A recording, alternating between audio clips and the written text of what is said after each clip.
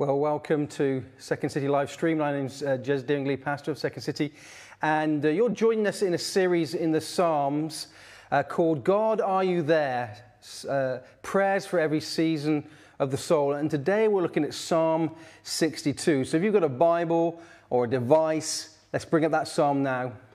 I was just thinking that a couple of years ago, my wife and I were expecting our fourth child, and whilst my wife was pregnant, we were in the process of waiting. My wife came to me and she said, I've had some bleeding and I think I've had a miscarriage.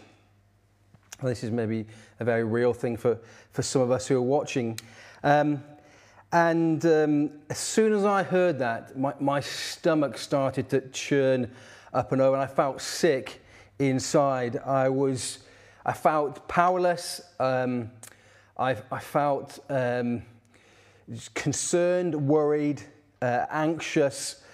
So we booked an appointment straight away, and the appointment, which wasn't very long, seemed to take an age to come around in that week.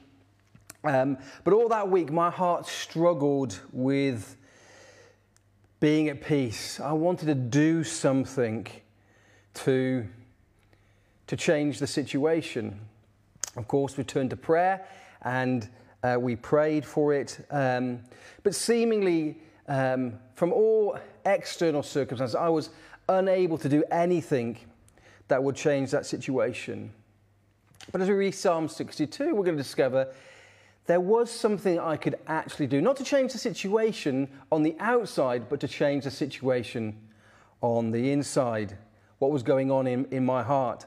Maybe you've experienced similar circumstances or different circumstances, but similar experiences of just that removal of the inner peace and a replacement with worry and anxiety. And it doesn't have to be just the big things in life. In fact, it's a daily battle to be at peace with our soul. Maybe we look at ourselves and the things about ourselves we don't like. Maybe we look at what we've done or what we've achieved with our lives. Or maybe we look at other people and we see what they're doing and what they're achieving.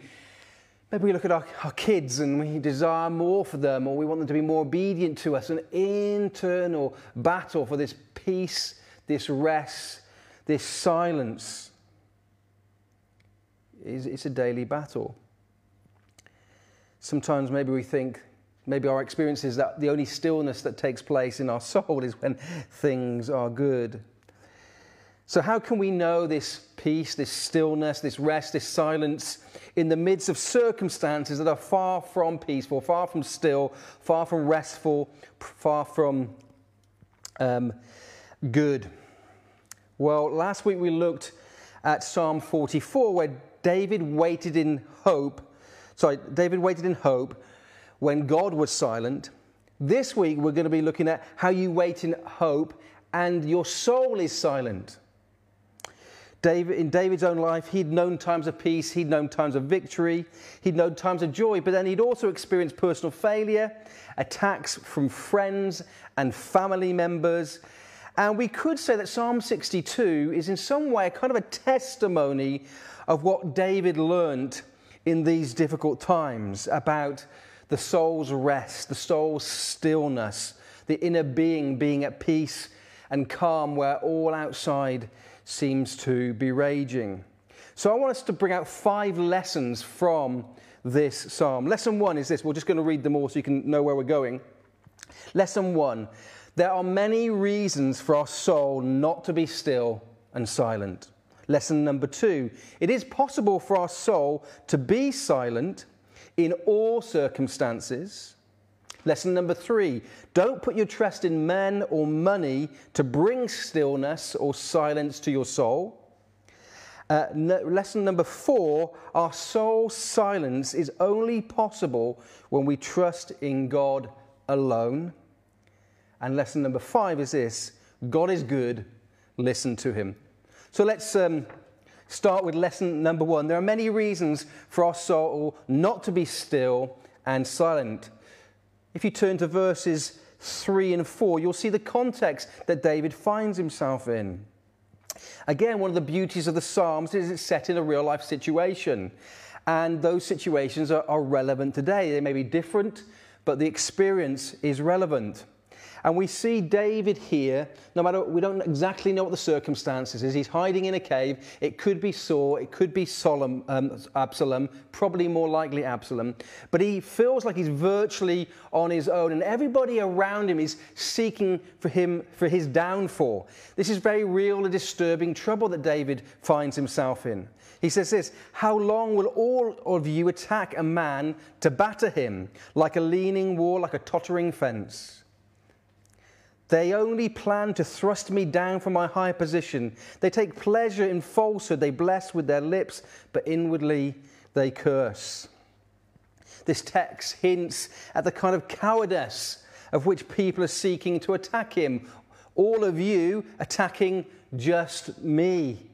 And it feels like he's being battered, like a leaning wall and a tottering fence. There's a sense of unfairness with the circumstances that he finds himself in. And their means of attack is falsehood, speaking out of both sides of the mouth. They would love to see him thrown down like a leaning wall, under the pressure from the ground beneath. They'd love to see a total collapse like a tottering fence, battered down by the wind. These people seek his downfall by spreading lies. And there's two ways in which they spread these lies. The first way is they intend to puff him up. Bit odd, isn't it, really? But no, they tend to puff him up so that they'll place his trust in himself and his achievement rather than in God. They take pleasure in falsehood. They bless me with their mouths.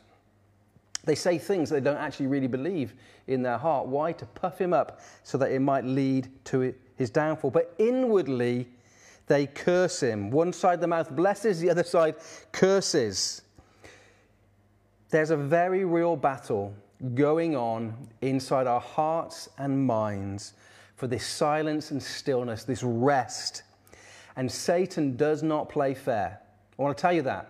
Satan does not play fair. He loves to see a Christian, or, do you know what? Not just a Christian, he loves to see everybody being blown down and their lives coming to nothing. He takes pleasure in this. That's why when we think about what wicked people take pleasure in, well, Satan is the one who incites them. Satan is the one who loves for them to do wicked things against one another. And he uses lies. He's the father of lies. On the one hand, he uses flattery. That's one of his favorite weapons.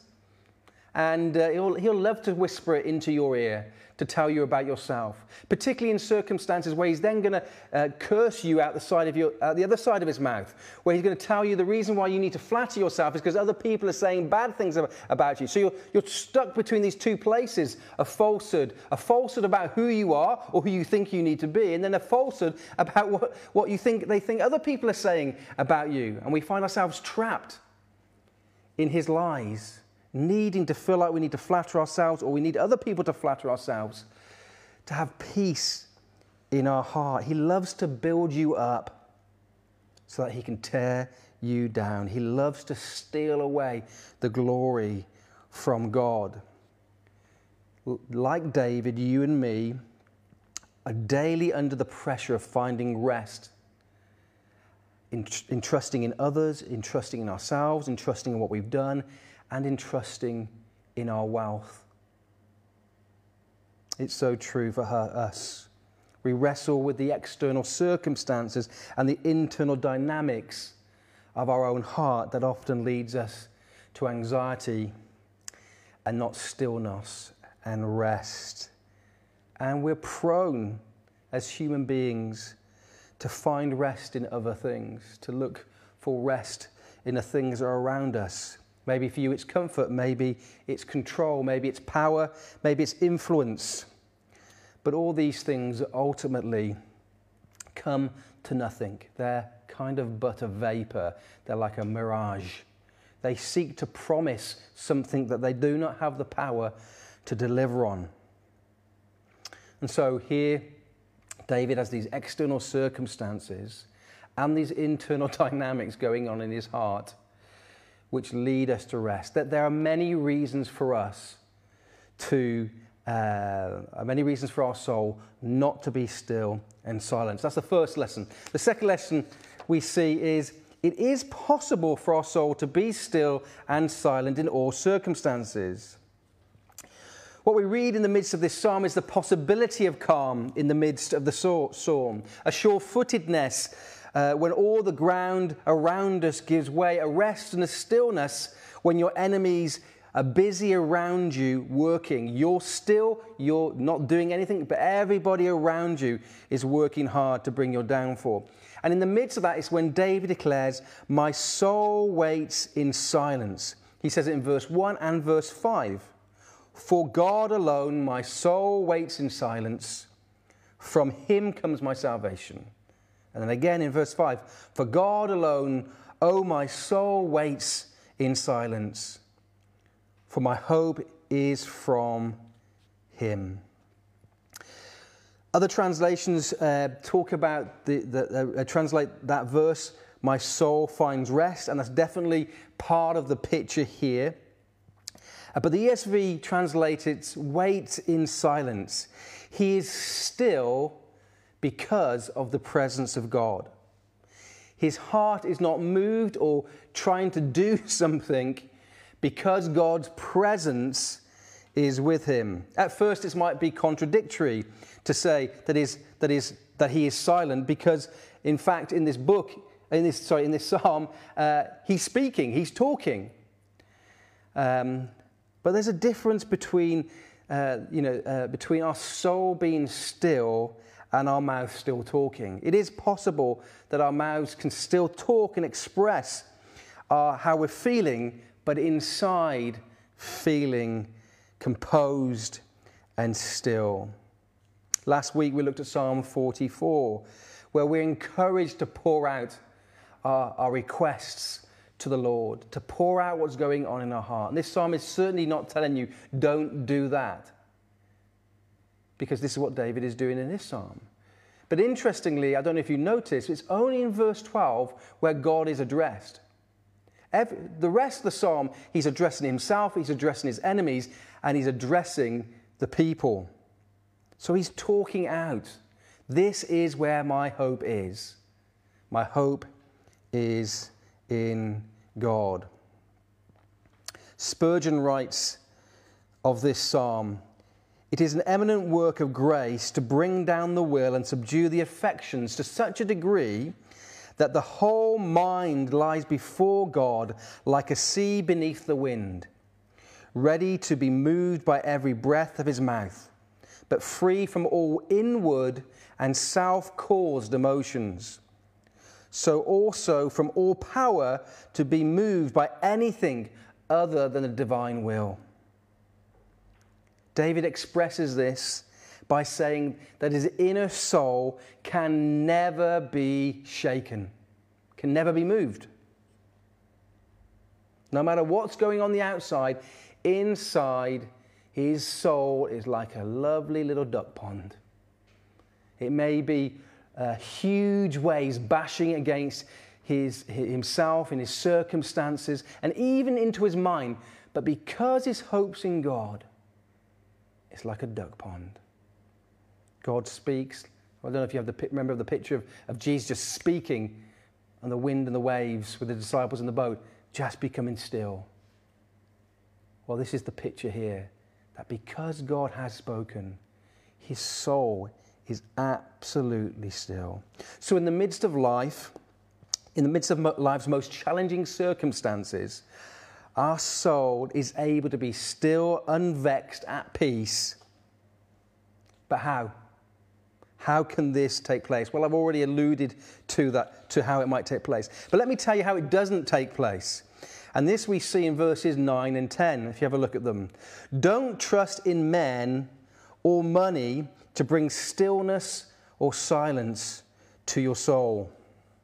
I don't know about you, but one of the many reasons why I find it difficult to be still is that I trust in myself and not in God. I want to be in control. I want to make an impact on the outcome of any particular situation.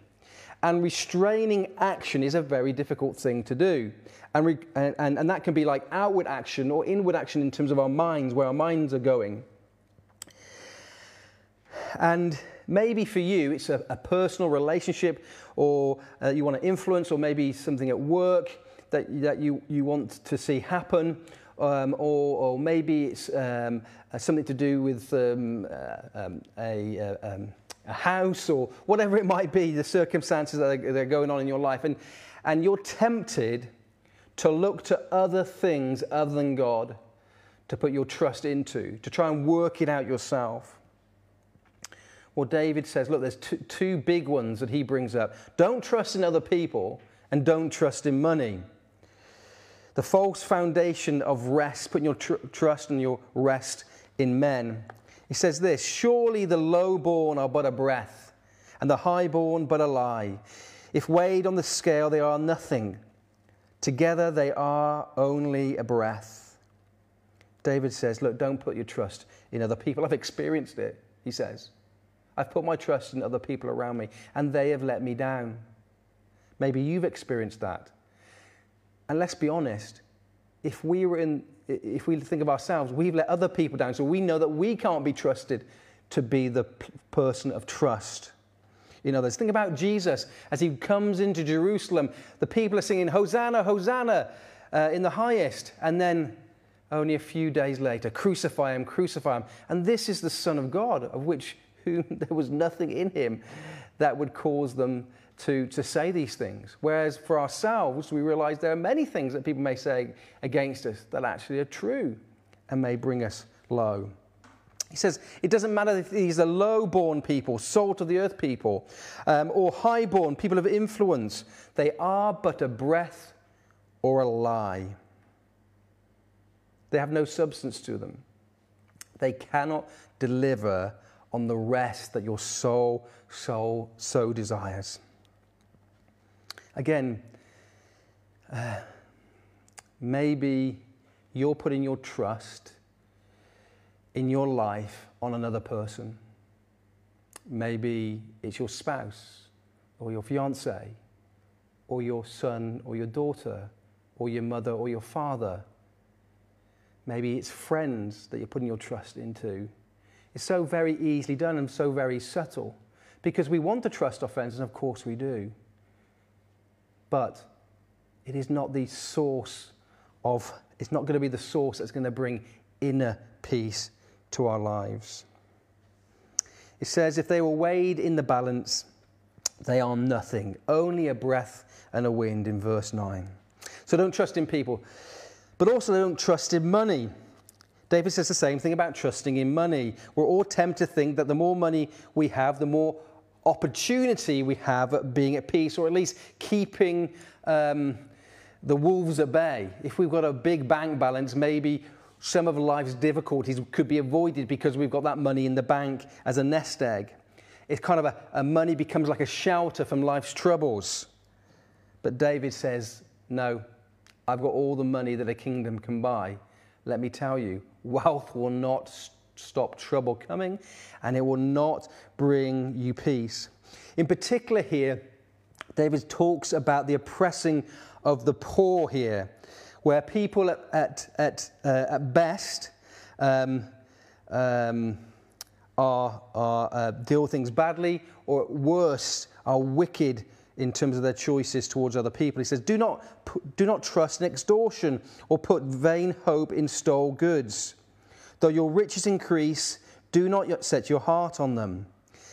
And for us, we have to battle with kind of the sanitized version of greed, where we don't necessarily get our hands dirty with direct oppression of the poor and the needy, but the way in which we live our lives and the way in which we use the money which God has given us to steward is always firstly for ourselves and secondly for other people. We don't sacrifice to give our money away unless we have had our needs met. We don't want to find ourselves in a position where our bank balance has gone down so much that we might be at risk of some tragedy happening in our lives.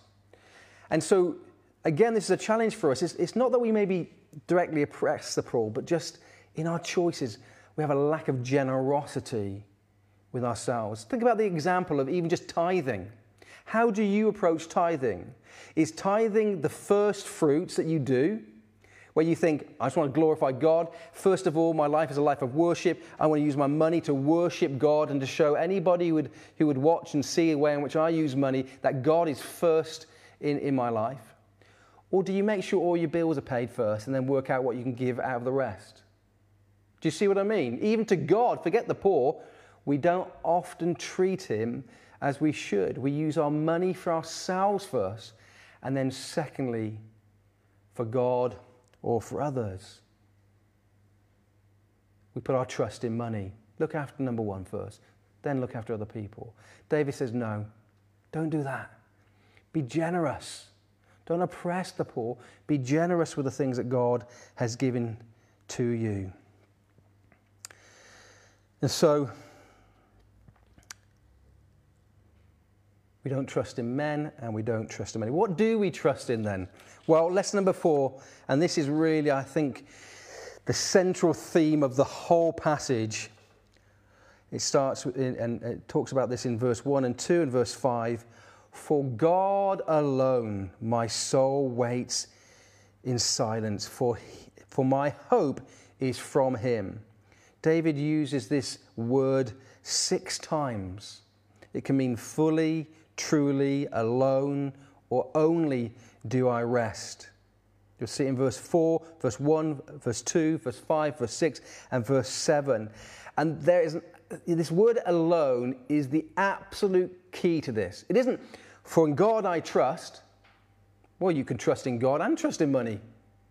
You can just trust in the thing that will give you and deliver what you need at any one point in time, and probably that gets to the heart of the trouble why we don't often have peace and rest in our heart.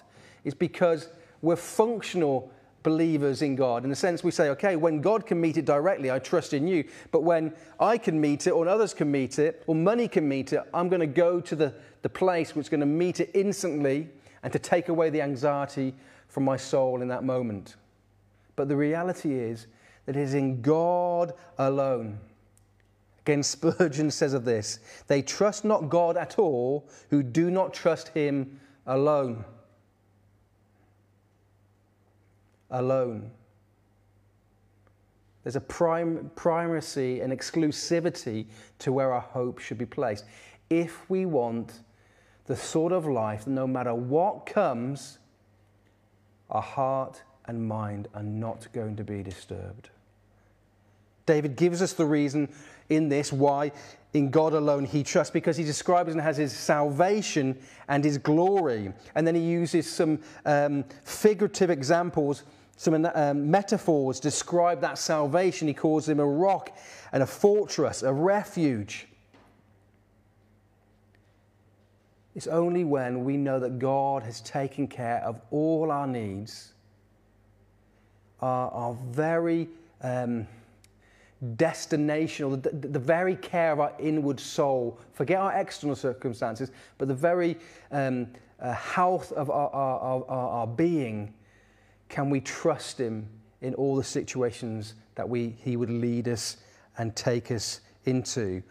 Verses 2 and 6 says, God is my salvation. That is the reason why he's able to hope in God alone, trust in God alone. And for us, this is a gospel issue. This is because for us, we trust in Christ alone.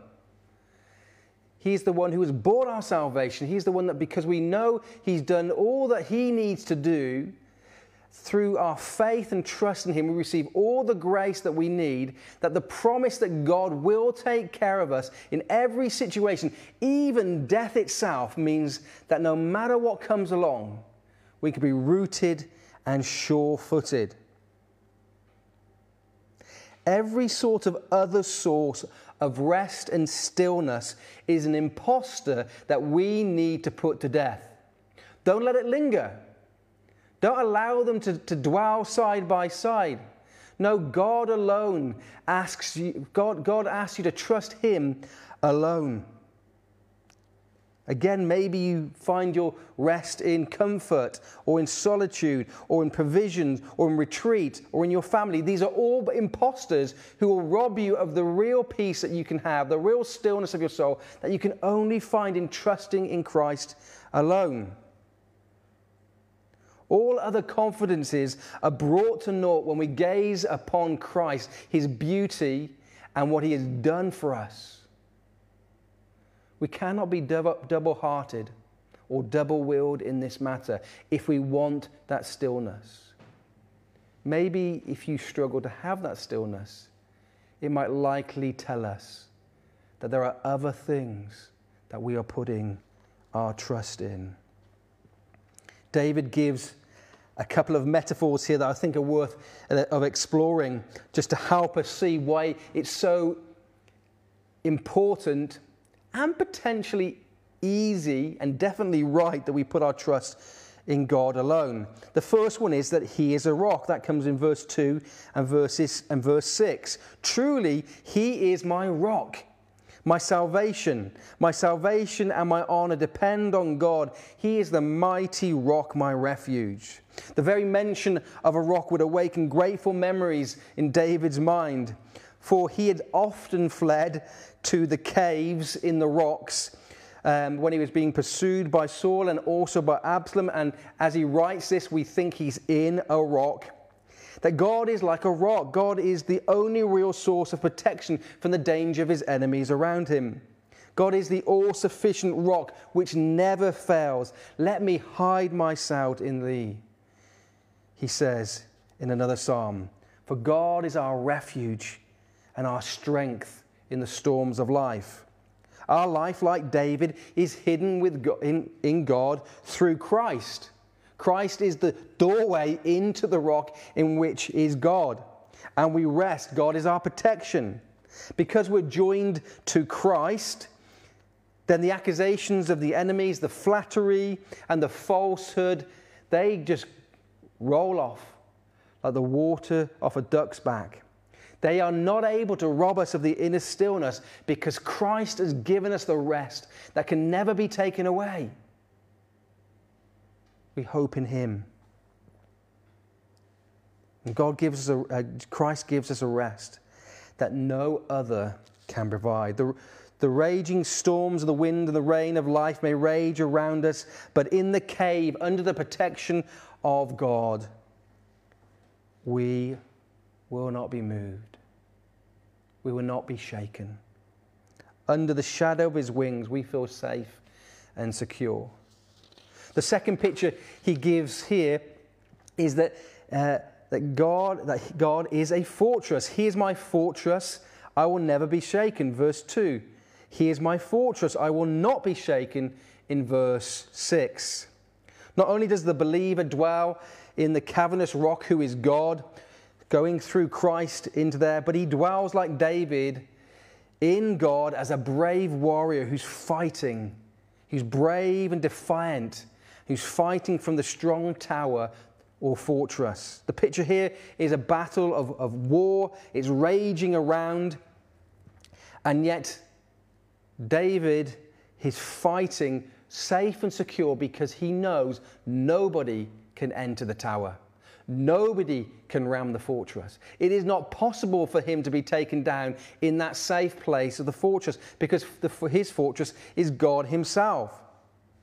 We too ourselves can see our lives like a good soldier. We're brave and busy in the spiritual warfare of the kingdom of God, fighting for our own hope and peace, and trying to encourage and build others up and protect them from the enemy, and also going out to wage war against Satan for the lives of those who don't yet know Christ. It's a serious battle that's taking place.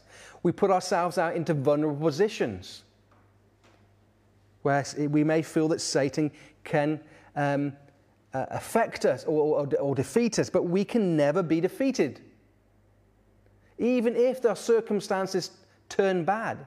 And we just think about all the Christian martyrs throughout the year whose circumstances turned out bad. But one thing that we see is they never regretted ever being involved in the fight. In fact, they were at peace that they could their salvation and their hope in God could never be robbed from them. And that was one of the reasons why they're able to go to the very ends of the earth with the gospel, knowing that their very life was in danger. So with confidence, we can face Satan, the enemy, The one who wants to take our life, to rob our joy, to remove our peace, to take away our rest. We can do it with great confidence. Why? Because we are in the fortress who is God. You can never be taken down. You're safe in that place. That's why David says, I shall never be shaken. I'm in the fortress. I shall never be moved. Look, our personal weakness might cause us to be somewhat moved. But when we're in Christ, we will never be shaken. Our life might feel like it goes up in bobs and up and down, but we are safe and anchored in Christ. We just sang a song. My hope is built on nothing less than Jesus Christ and his righteousness. I dare not trust the sweetest frame, but wholly trust in who? Jesus' name. This is what David's saying here. This is a lesson I've learned. Don't trust in anything else. Don't be stupid enough to trust in yourself. Don't be stupid enough to trust in other people. Don't be stupid to trust in your wealth and your possessions. Okay, our time is nearly up. So finally, lesson number 5. God is good. Listen to him. David finishes with his final thoughts in verses 11 to 12. And speaks of the way in which God speaks a better word that penetrates his heart to bring in confidence in the midst of the situation that he finds himself in. He says this, one thing God has spoken, two things I have heard. Power belongs to you, God, and with you, Lord, unfailing love. And you reward everyone according to what they have done. I'm quoting Spurgeon quite a lot, but he says some good stuff. He says this, so immutable is God that he need not speak twice as though he had changed. So infallible that one utterance suffices, or he cannot err. So impotent that his solitary word achieves all its designs. We speak often and say nothing. God speaks once and utters eternal wisdom. All our speaking may end in sound, but he speaks and it is done. He commands and it is steadfast. So he says, God speaks once, but the same word keeps on coming back to me day after day. It speaks once, twice, 3 times, 4 times, 5 times. It keeps on speaking to my soul and establishing. What does he hear? He hears this. Power belongs to God. What an encouragement that is in the midst of the storm. God is able to meet your every need. He's able to sustain you in the circumstances. Why? Because all power belongs to him. The second thing he says is this, that his unfailing love, that this power will not be wielded in such a way to harm you, but he loves you and it'll be wielded in such a way that it gives you strength and does not crush you. It's for our good. And then finally, it says you reward everyone according to what they have done. And maybe this seems like we receive what we deserve. But the reality is that we are rewarded according to not what we have done, but what he has done, Jesus. We receive mercy. This is about mercy. That when you think about your life and the fact that we don't always trust in God and our heart is not always stilled in him, that because of Christ, he rewards us because of Christ's righteousness. There's even hope and encouragement when our hearts are not stilled and they aren't like the duck pond.